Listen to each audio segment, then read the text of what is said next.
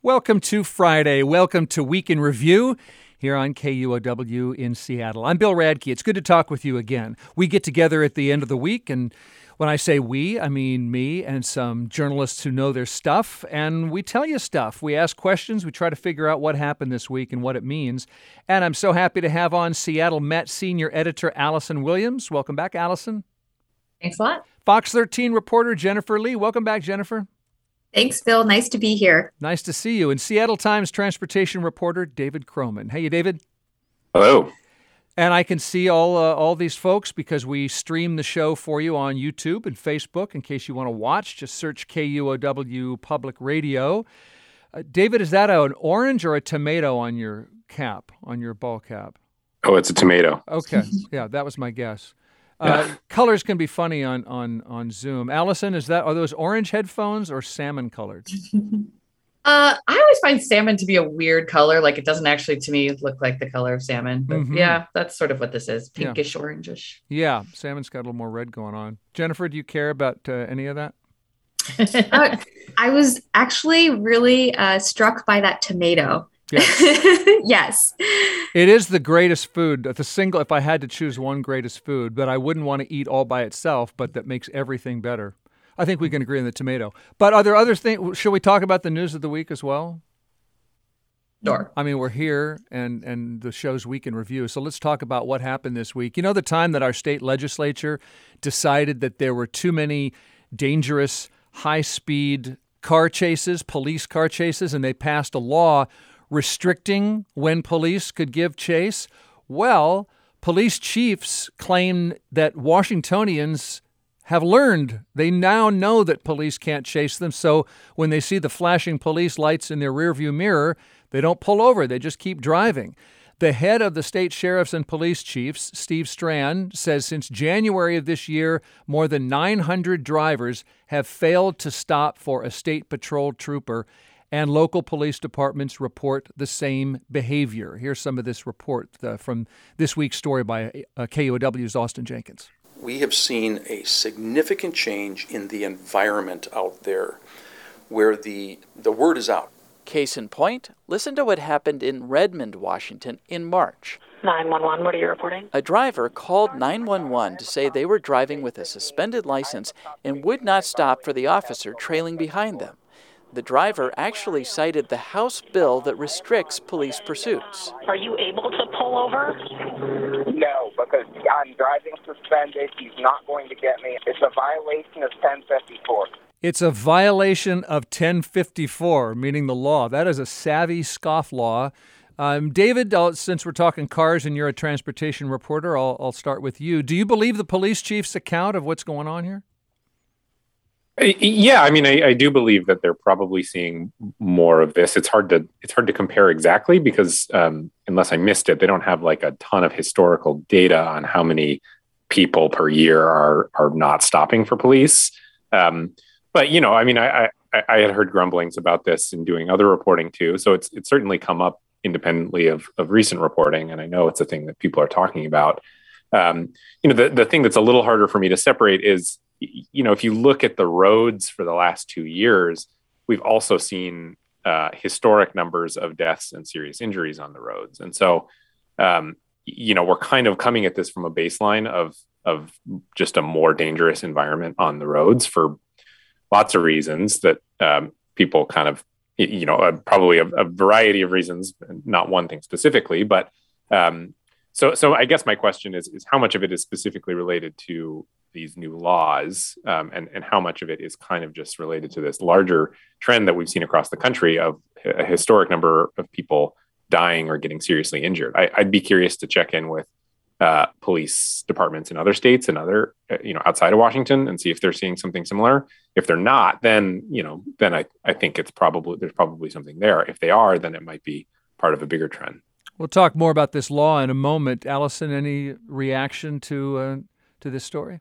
Well, I heard this story while driving down I-90 on KUOW, and I immediately raised an eyebrow when I heard them say that there's a specific number, which sounds very big, 900, I can't remember exactly what it was, that they don't have any data to compare it to in the past to say whether this is an increase, and that they were attributing it specifically to this law, which I personally had not heard of until hearing the story, which made me doubt that en masse Washington drivers specifically are thinking about this new law and therefore changing their behavior. I think there's absolutely a possibility that the tenor of behavior on our highways has shifted, but just that reaction to me of hearing that, well, we're going to throw a big number at you and expect you to react and say, well, that's awful, it must be terrible, we should rethink this law, when other than that one driver who went on 911 and cited this law, I would not expect that would be a direct reason why people would change behavior.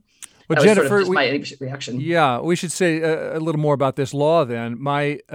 Tell me if I have this right. My understanding is that after this restriction, police are allowed to give chase in limited circumstances, that basically they have to judge the situation to be dangerous. For example, it's an escaped felon or it's somebody accused of a violent crime.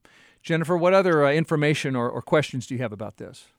Yeah, I mean, law enforcement is in a tough position because there has to be probable cause. And without that, by this law, they're not allowed to pursue these vehicles or high-speed chases. I did see some video that was shared by State Patrol with one of our reporters, Alejandro Guzman, this week. The officer is clearly initiating that traffic stop. The lights are going off. They're not moving at a high speed. They're just saying you should pull over. There are videos of vehicles that are, going about this in a very dangerous way, fleeing police, but also moving at high speeds across highways, going on shoulders, trying to bypass other drivers. So I think there has to be a real conversation about safety all around. Because in these situations, it can be quite dangerous as well. Yeah. And I also really appreciated the reporting with KUOW, because I wondered, okay, so just take the license plate down. But even by doing so, in a lot of these cases, it sounds like the license plates don't match the vehicle. So it could be a situation of a stolen license plate.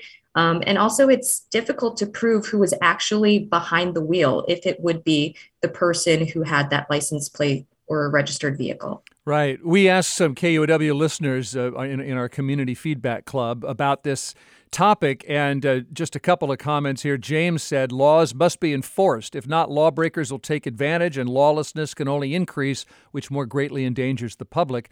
Mark, though, in Lake Stevens said, no police chase experience here, but every opponent of the measure who I've spoken to has a romantic idea of how police chases play out. None of them imagine the ruin of a lost loved one. Their fantasy doesn't reflect the data. So this gets us into the question of whether the law is, even if people know the law and so they don't pull over, that the law could still be working like it's supposed to, which some of the supporters say fewer chases mean fewer innocent people hurt. And to Jennifer's point, there's this debate over whether eventually, if the police don't give chase, they've got the tools to catch the person eventually. David, what do you make of that? Yeah, I mean, I think there's been a lot of scrutiny paid to specifically low-level traffic stops since the protests in 2020, which is that a lot of people, a lot of times people will be getting pulled over for something fairly minor, but maybe they have they have a warrant on their record, or they have a failure to appear or something like that, and they just don't want to have that interaction with the police, and then they run, and then you take what started as basically a pretty small thing, and then you turn it into a more dangerous situation. At the state legislature, there was one bill to actually basically ban cops from making those kind of low-level stops altogether. It didn't go anywhere, but in Seattle, they reduced. Cops have been told no longer to stop people for broken taillights or helmet violations, or something hanging on their mirrors. And so, for me, the question is, I guess more broadly, is when you turn something like a broken taillight into a high-speed chase involving multiple police officers, is the question? The big question is, are you actually turning a not that unsafe situation into something much more unsafe by having these chases? And I think that's kind of what they're trying to legislate for. Right. We've been talking about this report from state police chiefs, State Patrol, but also some city police departments about an increase in drivers just not pulling over since the ability of police to give chase got restricted by the state legislature. And you're listening to KUOW's Week in Review. I want to move to another note on criminal investigations. This week, there was a joint investigation by the Seattle Times and KUOW that revealed that a lot of sexual assault cases involving adult victims are just not being investigated by the Seattle Police Department because that SPD unit is very understaffed. Normally, the sexual assault unit has 10 or a dozen detectives, and now it's got 5 detectives. Allison, we know that Seattle Police Department has lost a lot of officers. Do we know whether the sexual assault unit has been cut back more than other units have? I was really impressed with the depth of reporting on this. And it does sound like staffing is absolutely an issue, but also prioritization comes into play of where to put the staffing that is available. I think it was a very shocking sort of thing to hear that these sexual assaults aren't being investigated. But you have to remember that sort of historically and nationwide, sexual assault, that part of crime suffers from lack of investigation and lack of resources overall. So this particular instance is there's a suggestion that maybe emphasis on some other kinds of crimes, violent crimes, more visible crimes might have changed prioritization. It does sound like so many places, staffing is absolutely at play here.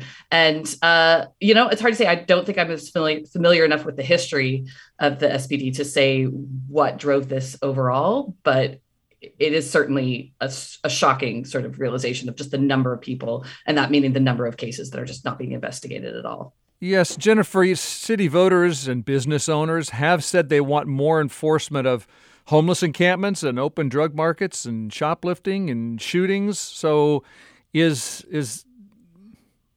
how does SPD make those kind of choices, or is it clear? Did you get a sense from the reporting that that this deprioritization of a sexual assault unit is out of whack with what the people of the city want? Well, based on the reporting, which was excellent, it sounds like Chief Adrian Diaz did address this with city council members, and he was placing priority on patrol and, having officers responding to those initial 911 calls. And he kind of gave this explanation of, okay, well, if we don't have the men and women to go out to those calls, then we will never know about any of these incidents, including those sexual assaults. Which, if you think about it, you can understand where the chief is coming from. But on the other side, that means there are dozens and dozens of victims who've suffered a sexual assault, and having that investigation progressing and reaching a resolution can mean a really big deal for these individuals. So it is very unsettling, and I think that it's really great that there's a light being shined on this issue. Yeah, David, the King County Prosecutor's Office say there's a drop-off in the number of cases that are being referred to them by Seattle police, and that some cases get compromised by the delays. And then at last count, there are 48 cases just not currently being investigated at all. What was your reaction? Yeah, I mean, I think I don't know that you would find a lot of people who would point to past police investigations of sexual assault as some ideal example. I think this has been a concern for a long time, both locally and nationally, just around how police approach victims of sexual assault. That said, yeah, I mean, we see this a lot. You hear a lot about priority, hotspot policing, in around 3rd Avenue, sometimes in, Magnolia even, or just certain neighborhoods around town where they put a lot more officers because there have been a lot of complaints about, certain crimes, property crimes, things like that. I think this is an example of when those decisions are made, there are consequences to that. The thing that stood out to me the most about the reporting that I think really drew a stark contrast was that the number of officers assigned to respond to homeless encampments is much larger than the number of officers on the sexual assault unit. And, the police officials say, it's not an apples to apples comparison, and it's different training, and that's fine. And I'm sure that's true. But, at the end of the day, it's not like people couldn't be retrained or you couldn't kind of create incentives for people to go. If I have a hard time believing that if leadership wanted more people in the sexual assault unit, there wouldn't be some way of kind of making that happen, even if it's not maybe a direct comparison between homeless response and sexual assault investigations. In fact, our next news item here is also related to the moving away of work from the Seattle Police Department. This has to do with, David, the fact that the city of Seattle is tearing up more than 200,000 parking tickets. Will you tell us what happened there? Yeah, this was fascinating. So I got a call earlier in the week from the head of the Seattle Police, the Seattle Parking Enforcement Officers Guild, so the union representing parking enforcement officers. And about 7 months ago, 8 months ago, they were moved from the Seattle Police Department into the Seattle Department of Transportation. It was kind of, in some ways, the most concrete kind of, quote, defund the police move that the city ever made, because they were actually reducing the footprint of the Seattle Police Department by, about 100 people who do this job. It's fairly significant. But, when she called me, she said that her officers had been looking at their tickets and were finding that they had all been canceled for the last 7 months. And they hadn't been given any heads up as to this would be happening. So they had no idea why this was happening. And they started looking into it. And what turned out what happened was when they moved from the Seattle Police Department into the Seattle Department of Transportation, they should have received a, quote, special commission from the Seattle Police Department, which is the certification that is given to non-police employees to basically allow them to do enforcement actions. They never got that, which means they were never technically authorized over about 7 months of work to be writing parking tickets. So we're looking at $5 million in refunds of parking tickets that they've written, and then probably another, $5 or $6 million in unpaid parking tickets that are going to be torn up. So somewhere in the order of, I would say, $10 million hit to the city because somebody screwed up and didn't write this commission. And it is a technicality, right? The people still deserve the tickets as much as they ever did. It's not like the city gave tickets to the wrong people. No, there's no evidence that they were doing anything they were, there was some publicity around this move, but all evidence suggests that basically the parking enforcement officers are doing exactly the same job they were doing under the Seattle Police Department. Yeah. They're just doing it under a different boss. So, I'm sure you can find listeners who would say that their parking ticket was unjust, but there's no... no one has ever thought a parking ticket is just. But I have good news for them. If they think that, they probably don't have to pay it because if it was written between September 1st and April 5th, it's probably been canceled. But since it's a technicality, I'm calling on all honest people who, if you got a parking ticket, send the money in anyway, even if you don't have to. You parked too long. Do the right thing. I'm sure Allison would do that. I would be surprised if they could then process that. Really? David probably knows more about that, but I don't think you get to make a voluntary donation to like SDOT and have them take the check. Would just be my guess. It'll probably be cheaper for them to just mass forgive all these than to try and process individual refunds like this. So, as far as staff hours goes, I think. And staff hours, and then honestly, like legal liability, I'm sure they're happy to just fork out the $5 million rather than, the more complicated paths this could go down. Jennifer, don't send the money in after all. Don't you? Well, I was going to say, I did get a parking ticket in February, and I had to check the dates once I saw the reports come out about this. And I was like, okay, well, I guess if they're just going to send me the money back, I don't even know where to send it back to, so I have no choice. It's like having a lottery ticket. Where'd I put that parking ticket? What's the date on there? Exactly. It was a fun piece of reporting because I got this tip and this person had sent me a few license plate numbers and indeed I could see that they were canceled, but it was only like 4 or 5 examples, so I wanted more examples to know that this was actually happening. So I was I've kind of started going back into the Seattle Times office, and so I was literally walking around and sending people messages and being like, come to my desk if you have a parking ticket. And so the other reporters were walking over to my desk and punching in their license plate number, and they'd yell and cheer when it turned out they didn't have to pay. It's a match. Yeah. You learn just how good parkers your colleagues are. Yeah, exactly. I think I made a lot of friends over there. Well, that's the Seattle Times transportation reporter David Croman who unearthed, and with the help of his colleagues, that story for you. One last question on that. We got to take a break. who was actually behind the defund the police had to do with harms coming from, disproportionate enforcement and overuse of force. Who was being hurt by police, by the fact that parking tickets were written by police? And should the transportation department be parking enforcement, or shouldn't they? What's this really about?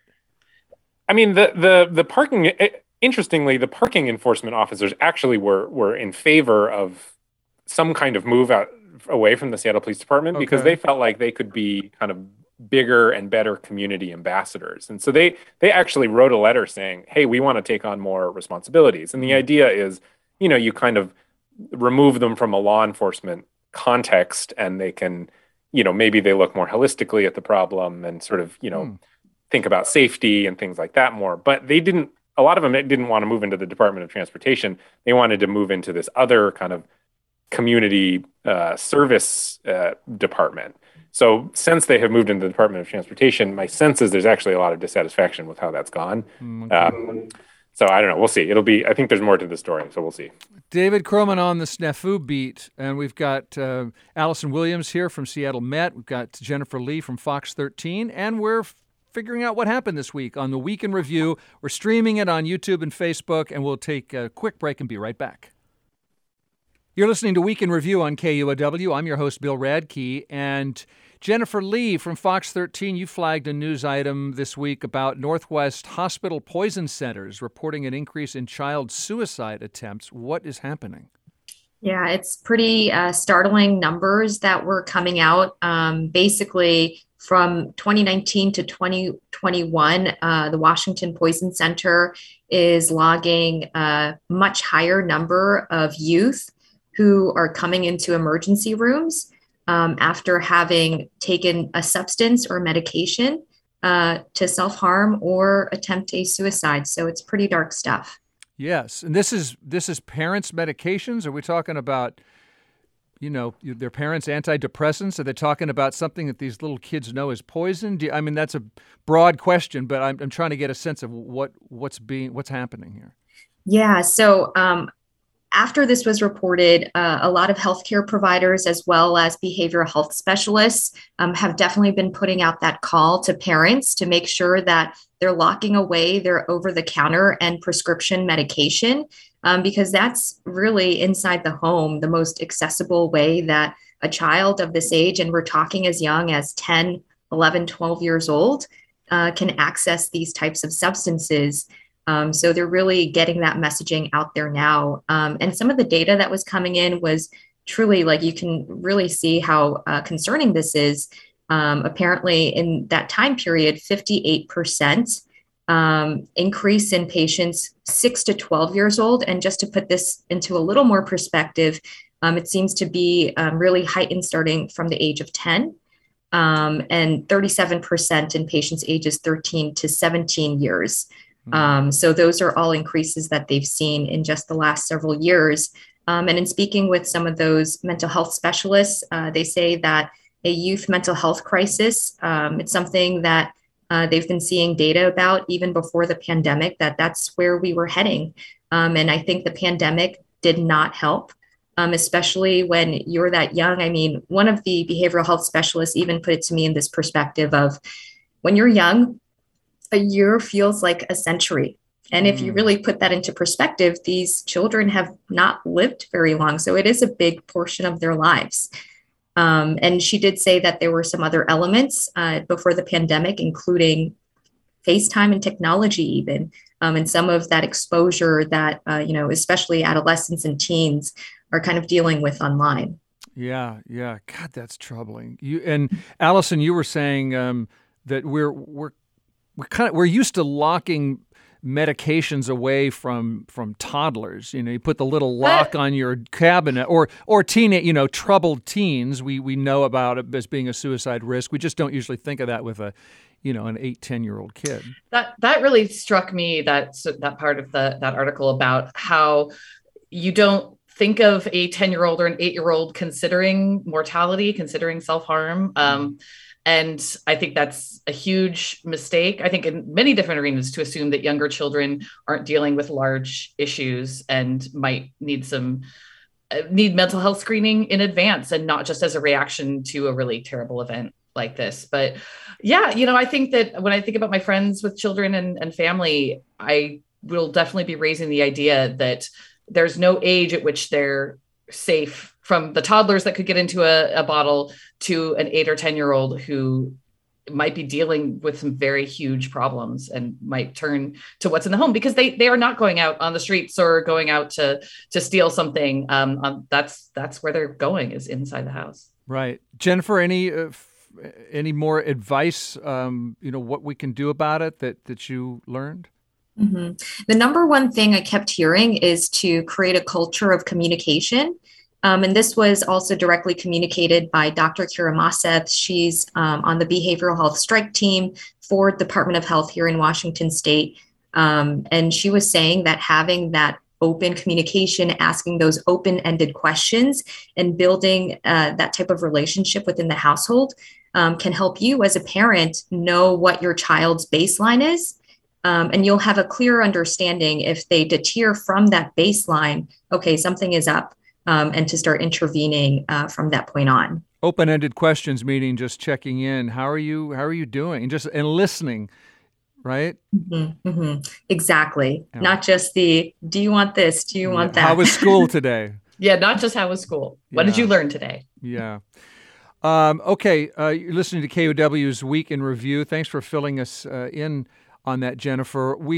Another item I want to bring attention to is not so much something that happened this week, but something that's being considered this week and is going to be on the plate of our local government for months to come here. David, we're still building out our light rail system. It's going to go to the east side eventually. It's West Seattle, et cetera. And part of that work involves putting a second light rail station in Chinatown International District. This is going to be a hub where passengers switch trains.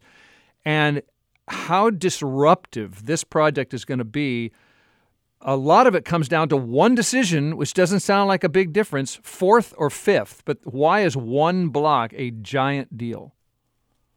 Yeah, my colleague Mike Lindblom has written about this a good amount. It's a big deal because, and if you can picture the Chinatown International District, 5th Avenue is the one that kind of goes, it's like just west of Uwajimaya, between Uwajimaya and where the current light rail station is. And then 4th Avenue is down by the big road down there, kind of, if you're walking from Chinatown International District over to the stadiums, you cross that big. You have to cross it, arterial. Right. And so the big difference here is, by the way, to help people picture this, 4th is on the other side of Union Station, so that's where the gateway to Chinatown is. It's a very different feel. I mean, it's right next to those businesses. I mean, fifth. I'm sorry, yeah. Fifth as opposed to 4th. Yeah. It's only a block, but it's a big separation. Sorry, go on. Yeah, it's a big separation, and so in the world of like mega projects like this for transit, the general advice lately has been, rather than doing these big deep bore tunnels, you do, quote, cut and cover tunnels where you dig a trench and then cover it over, because there tends to be less complicated and cheaper. The big trade-off, though, is it's a lot more disruptive to the neighborhood because you're tearing up whole streets rather than kind of digging under. So there's already this kind of conflict between what experts talk about building for transit and the disruption to the neighborhood. But when you're talking about the Chinatown International District, it's a neighborhood that has had a really hard time. It got really slammed by the pandemic. A lot of street homelessness, a lot of crime down there, and then also has a long history of being really impacted by mega projects. The construction of the highway through it, and the Kingdome, and hotels, and the streetcar most recently. And so the kind of less disruptive option to the Chinatown International District is 4th Avenue down the way. The problem there, though, is 4th Avenue, as you can picture, is a very big road, and building a station there would require basically tearing up and redoing that road. So it would cost about $500 million more dollars. So the difference between about $1 billion construction project and $1.5 billion construction project. So there's not really a lot of good options here. either way, either you're kind of disrupting a neighborhood that has been through a ton already, both in the last 2 years, but also the last few decades, and kind of taking on a much bigger project that could have fairly disruptive impacts on that major roadway there. And Jennifer, David mentioned some of the projects that have gone through Chinatown International District, but residents there also have reason to look at a history of racism as being part of all of that, and to wonder if that's still going on today. Mm-hmm. Yeah, based on the reporting that I saw, there are definitely some community voices, including, Uwajimaya and others in that community, saying that, it's pretty troubling. And especially if you think about the people who actually live there, like grandmas and grandpas, and people who just are trying to raise a family, and to have those continued disruptions, and in some ways to feel like, okay, we can do this here. We've done it here before. But I think to have these community voices speaking out and advocating for the other location, I hope will be listened to. Allison, how'd you react? Well, I loved that historical context. I think when we're talking about light rail, we think back to maybe only as far back as our first light rail stations, maybe, and not thinking about things like I-5 or the stadiums, and not just the newest stadiums, but the one that was there before. And I think that's something that really helped me give some context to how that neighborhood has been reshaped forcefully, and understanding it has the local voices that need to be listened to are not coming at this from a knee-jerk reaction. They're coming from with the deep historical knowledge of what it can do to a neighborhood to have a big project in a place that doesn't suit the residents. So I think that was the most striking thing to me, is to really remember to widen my scope of what it means to affect a neighborhood. And what we see today is built on decades and decades of other projects.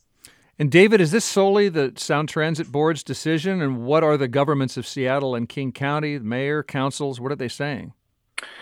Well, the mayor, Bruce Harrell, has not been super vocal about this yet. So I'm not entirely clear on his thinking here.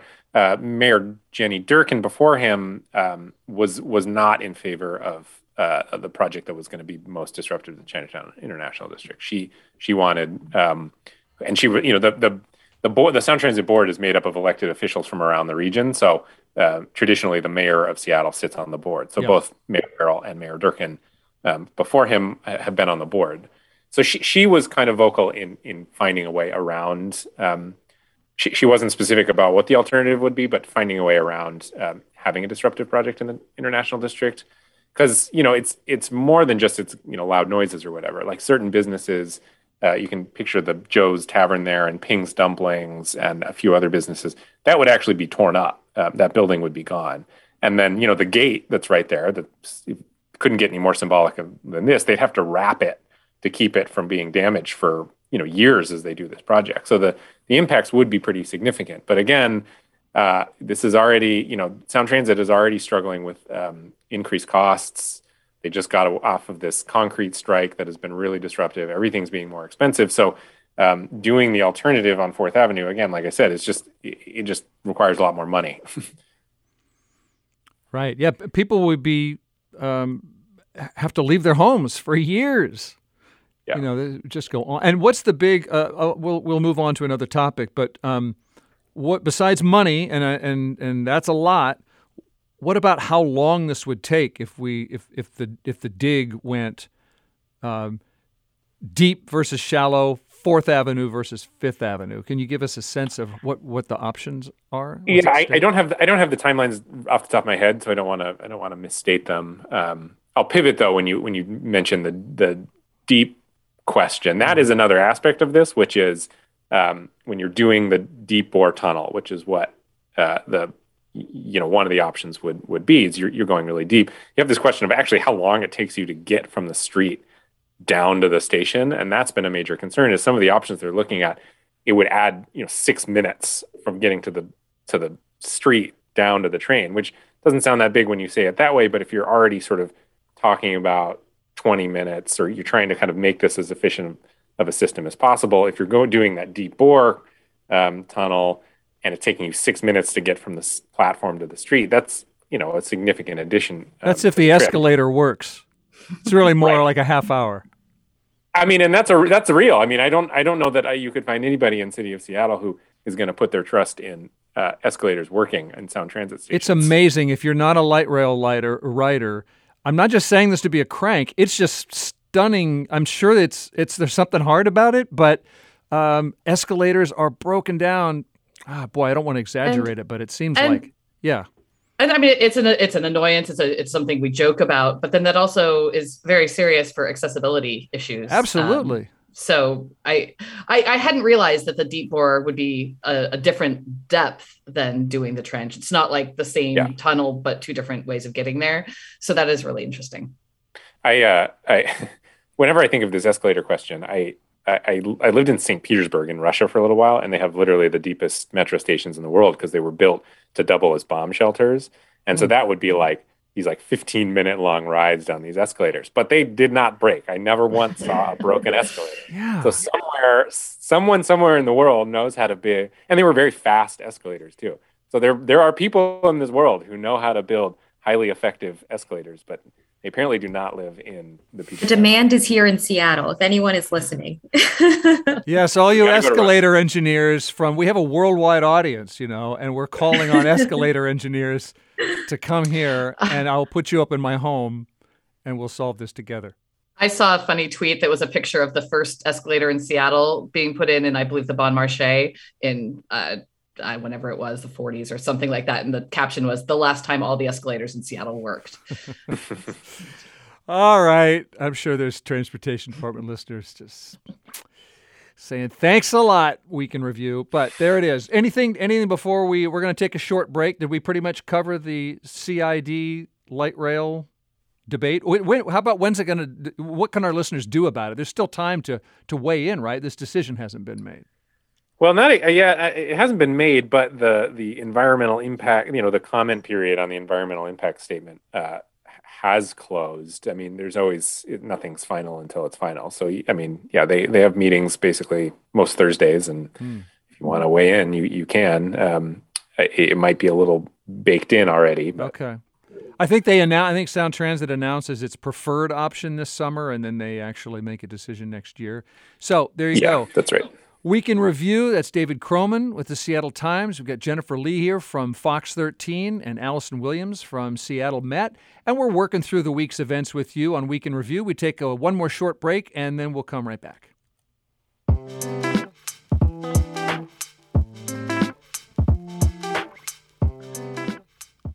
On KUOW's Week in Review, local journalists gather and tell you what we know about the week gone by. We've got Seattle Times transportation reporter David Croman, Seattle Met senior editor Allison Williams, Fox 13 reporter Jennifer Lee. I'm Bill Radke. We're all visible to you on YouTube or Facebook. Just search KUOW Public Radio. Let's talk about the weather and beyond. It's raining again today, Allison, which we were talking before the show, I have come to enjoy because a snowpack comes in handy, but it turns out not everyone is enjoying Western Washington's cold and damp. Why would that be? How could that not possibly be bliss? I'm with you. I'm a rain apologist, rain lover. I think that although I saw a funny tweet another funny tweet from the Weather Service, National Weather Service, that noted that our number of hours at the end of May above 70 degrees in the entirety of 2022 was 5 hours, whereas normally it would be 80 hours, 100 hours. So even someone who loves rain might look at the spring and feel like there's just a little bit extra. Yeah, and this is, by the way, not just about whether you like the damp or not. You were looking at this from there's a lot to take into account here: water and and all its uses. And Western Washington doesn't say everything about the whole state. Yeah, well, I think with everything climate related, there's not usually a quick one-to-one. More rain right now means that we don't have to worry about warming or water issues for the immediate future. That's just unfortunately not how climate systems work. Mm-hmm. I know that the Department of Natural Resources held something yesterday where they were talking about the amount of rain that we have and what this could mean for the fire season this year, which I think is a big question for a lot of us, is remembering those smoky days of August and saying, well, if it's raining a lot now, does that mean we're not going to have to deal with it then? I would say it doesn't mean that we won't have a bad fire season. It helps. When you have a lot of rain here, you have a lot of snow in the mountains. You are increasing the amount of water. There's a map that says what our water equivalent is right now in the Cascades. It's over 100% compared to normal. But a lot of factors go into a fire season. A lot of fires are human created. So campfires can still spark a blaze. Other weather like winds and many different things will go into whether or not we have a bad fire season. This is, I think, the most extreme La Nina they've seen in 70 something years. So it is a very, very wet spring. You're not imagining it. You can complain about January, but it is a little bit hopeful. It's a little less dire in the immediate future. We've had fewer fires so far this year than we might have otherwise. Mm-hmm. Any other reaction to Waterworld that we're living in? I have to say on those 70 plus degree days, though, I was like, I am burning up. It just feels hotter than I would normally feel on 70 plus degree days. But it's nice to hear that, at least it may have maybe a little bit of a positive impact. Mm-hmm. Just like every time it gets sunny, I suddenly feel like a human being again. And I realize that I've been kind of this mole for the last few weeks. So I grew up here. I'm pro rain. I'm pro Northwest weather until May. And then I want it to be sunny and warm. And I go crazy when it's not. The thing I like to tell people is that the state is so beautiful and there are parts of it that get more sun than others. This is wildflower season in some parts of central Central Washington along the gorge. So there are places you can go that it might not be absolute blue skies, but odds are it's going to be a little drier and it's going to be pretty. And this is maybe a good time of year to increase your exploration of some of those parts of the state. Yeah. Get out. Mm-hmm. Swim too, they say, right? We had someone visit from out of town. We took him to swim for the rain shadow, and it was a gigantic snowstorm. Jennifer, I have some advice when you're in one of those days that feels hot, maybe just by comparison. I've started, I need to copyright the phrase heat banking because it's caught on among my friends. So what you do is when you feel hot surprisingly warm in the Puget Sound area, you roll up your windows and you let yourself get uncomfortably hot, even sweating. Or wherever you are, you position yourself, and then you imagine that you are warming your core. You're actually warming your bones in a way that it's going to radiate for months and months, and it's going to get you all the way through a winter. It's called heat banking. I believe it to be a real thing because I made it up, and it's one way to go. So actually, in Korean culture, they have this thing where in the middle of summer, people will eat this really hot chicken broth, and it's supposed to make you so hot from the inside, heat banking, that you end up cooling off and sweating. So there's that too. Well, yeah, I've heard that about hot spicy food, right? That part of it is you sweat and cool. And then you cool off. Heat banking, Korean style. Excellent. Thank you for that. So a couple other notes here for Week in Review. We've got the beginning of June. Okay, so it doesn't feel like summer, and it's not yet. But it is Pride Month in Seattle, and after a couple of real pandemic disruptions, the pandemic's not as bad as it was the last couple of Junes, and there are lots of Pride events to go to. Jennifer, Pride events get a lot of business support in Seattle, but as you pointed out, not everybody appreciates that support. Yeah, I've been seeing a lot online, especially sort of public awareness campaigns going on. And they're using the term rainbow washing, that during the month of June, a lot of companies will, throw up the rainbow, celebrating Pride Month, which, sounds great. But there's, I think advocates are just trying to raise more awareness behind these actual marketing tools that companies are using. So they're shedding light on certain companies who may actually have in the past funded, let's say, for example, candidates who are anti-LGBTQI plus when it comes to policy. So I have been seeing a lot of that circulating, and I do find it really informing. Didn't Seattle Pride cut ties with Amazon for that reason? Because Amazon had been donating to some politicians whose stances they didn't like. And in fact, there was a Pride event this week at Amazon headquarters, the raising of the Pride flag, and a group of Amazon employees protested that event because Amazon sells some books that they say are anti-trans, which, David, you pointed out in a way is a modern labor story too. Like a worker, emboldened worker story. Yeah, definitely. I mean, this wasn't warehouse workers as far as I know.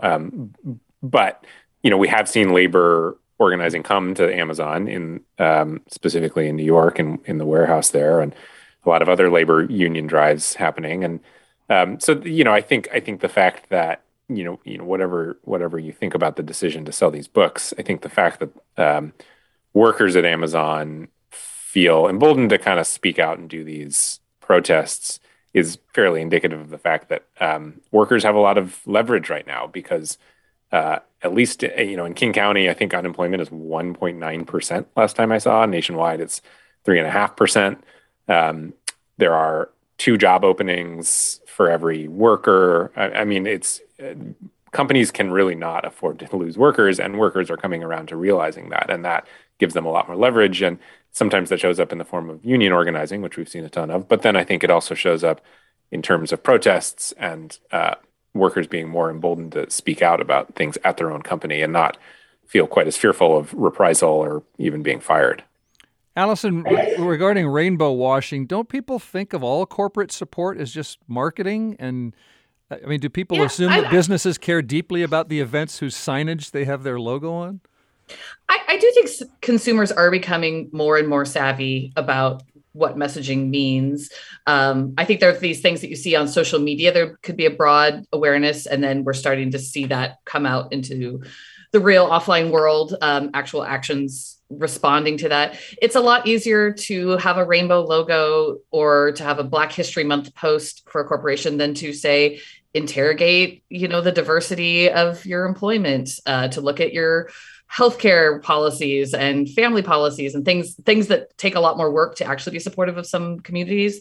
And I do think especially younger consumers are getting more and more savvy, and places can't get away with it. And there's also been some pretty high profile places where, say, a company might support certain politicians or certain laws that are very clearly in not supporting whatever community that they're trying to celebrate that month. So I do think that especially the younger folks aren't as fooled by that cutesy.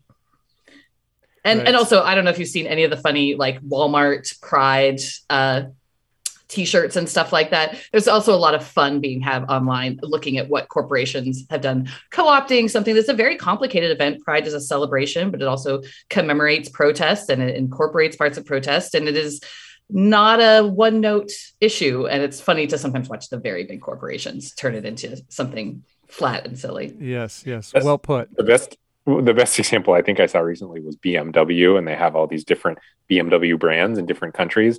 And it was like US, Germany, Italy, all of them, all their logos were kind of BMW logos, but with rainbow colors. And then BMW Saudi Arabia was still just the normal BMW logo, which I think is, telling of the fact that I think the sense with a lot of this kind of corporate involvement in Pride is they are only kind of committing to it when the issue has become, widely accepted enough that it's a safe statement for them to make. But, in terms of BMW and Saudi Arabia, it's like, that's not a safe, they don't, the second they're sort of challenged by that, they are you're seeing this example of them kind of backing off of actually kind of taking a stand. It's a co-sponsorship. It's not a protest.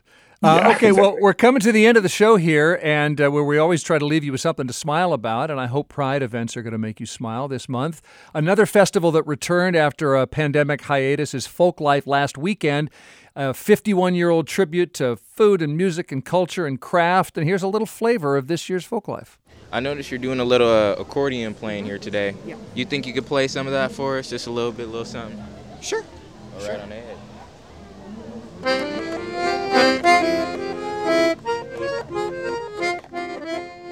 I've been going since I was a really little kid. My parents used to perform here in a taiko group when I was tiny. And it's really great for them to get out and see some music and some culture and some people, especially with COVID and being kids. This is like big. Yeah. What did you want to get when we got here? What was it? Starts with the letter C. Cotton candy. We got some cotton candy. Yeah, there was a definite gap in my year when Folklife wasn't here. It's always great to see what buskers are able to drum up.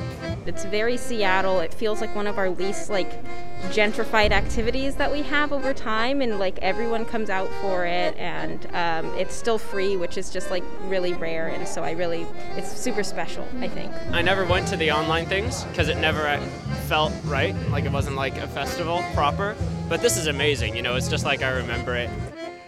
Welcome back, Folklife. That audio from KUOW's youth media program, Radioactive, including Sophie Ding, Lucas Galarno, Marianne Mohammed, Antonio Navarez, Hannah Shetmer, and Trey Sinclair. I know, Allison, that the Vashon Strawberry Festival should be happening here pretty soon, maybe July or so. You're a berry fan, berry season fan. Oh my gosh, I'm a huge berry fan. I grew up down the road from a strawberry farm and have always loved Northwest strawberries. Anyone who's buying their strawberries only at the supermarket needs to try our local fruit. It's about to come into season.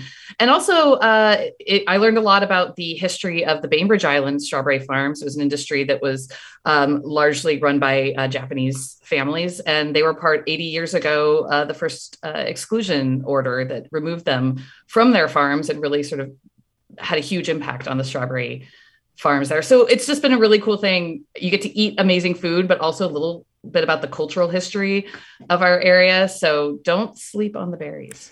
Berries have an expiration date, and so does Week in Review. That has to be the last word because we're out of time. We've got David Croman from the Seattle Times, Allison Williams, Seattle Met, Jennifer Lee, Fox 13. I think I hear Strawberry Fields. Thank you, everyone. A delight to be Week in Review with you this week. Thank you. Thanks. And Jennifer waved as well. Strawberry Fields. The show's produced by Kevin Kniestet. Social media and live streaming by Juan Pablo Chiquiza and Tio Popescu. Bernard Ouellette choosing the Beatles and running the board. New podcast for you, KUOW Shorts.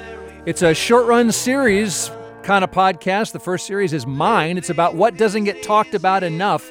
Check it out right now. A new podcast called KUOW Shorts. Find it at our website or wherever you get your podcasts.